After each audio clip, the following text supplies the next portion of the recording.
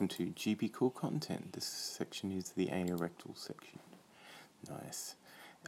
The essential problem with anorectal is about PR bleeding, and the main thing you want to do is differentiate sinister causes from benign causes of rectal bleeding, obviously. And you want to take a basic history, work out when it started, how long it's been going for, the volume of blood, whether it's bright red or dark, whether it's painless or painful, whether there's any feelings of tenesmus associated with it, any pain associated with it, and work through your red flags in the history of rectal bleeding, which are weight loss, change in bowel habit, fever over 38, if there's recurrent symptoms, i.e. Crohn's, any change in bowel habit, weight loss, any weakness, if the breathing is brisk, if there's any constipation, hemorrhoids, and any family history of cancer, particularly colon cancer.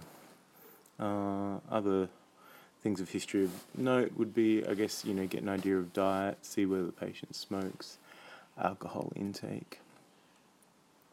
So the examination in rectal bleeding, basically looking at general inspection, looking for pallor and habitus, see if there's any cachexia, looking at OBS, seeing if there's any tachycardia or signs of volume depletion, abdo exam, so focusing on the abdomen, looking for any masses, distension, localized tenderness, active bowel sounds or signs of peritonism, doing a PR exam, trying to ascertain the presence of any masses, see if there's any blood on the glove and doing fecal occult blood on that.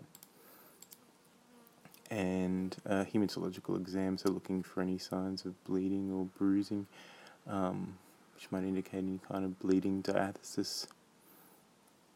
Bedside tests that you can do in rectal bleeding, you can do a urine ward test, stool, fecal occult blood test, and an ECG might be relevant as well, just to rule out mesenteric ischemia or causes for that, for example.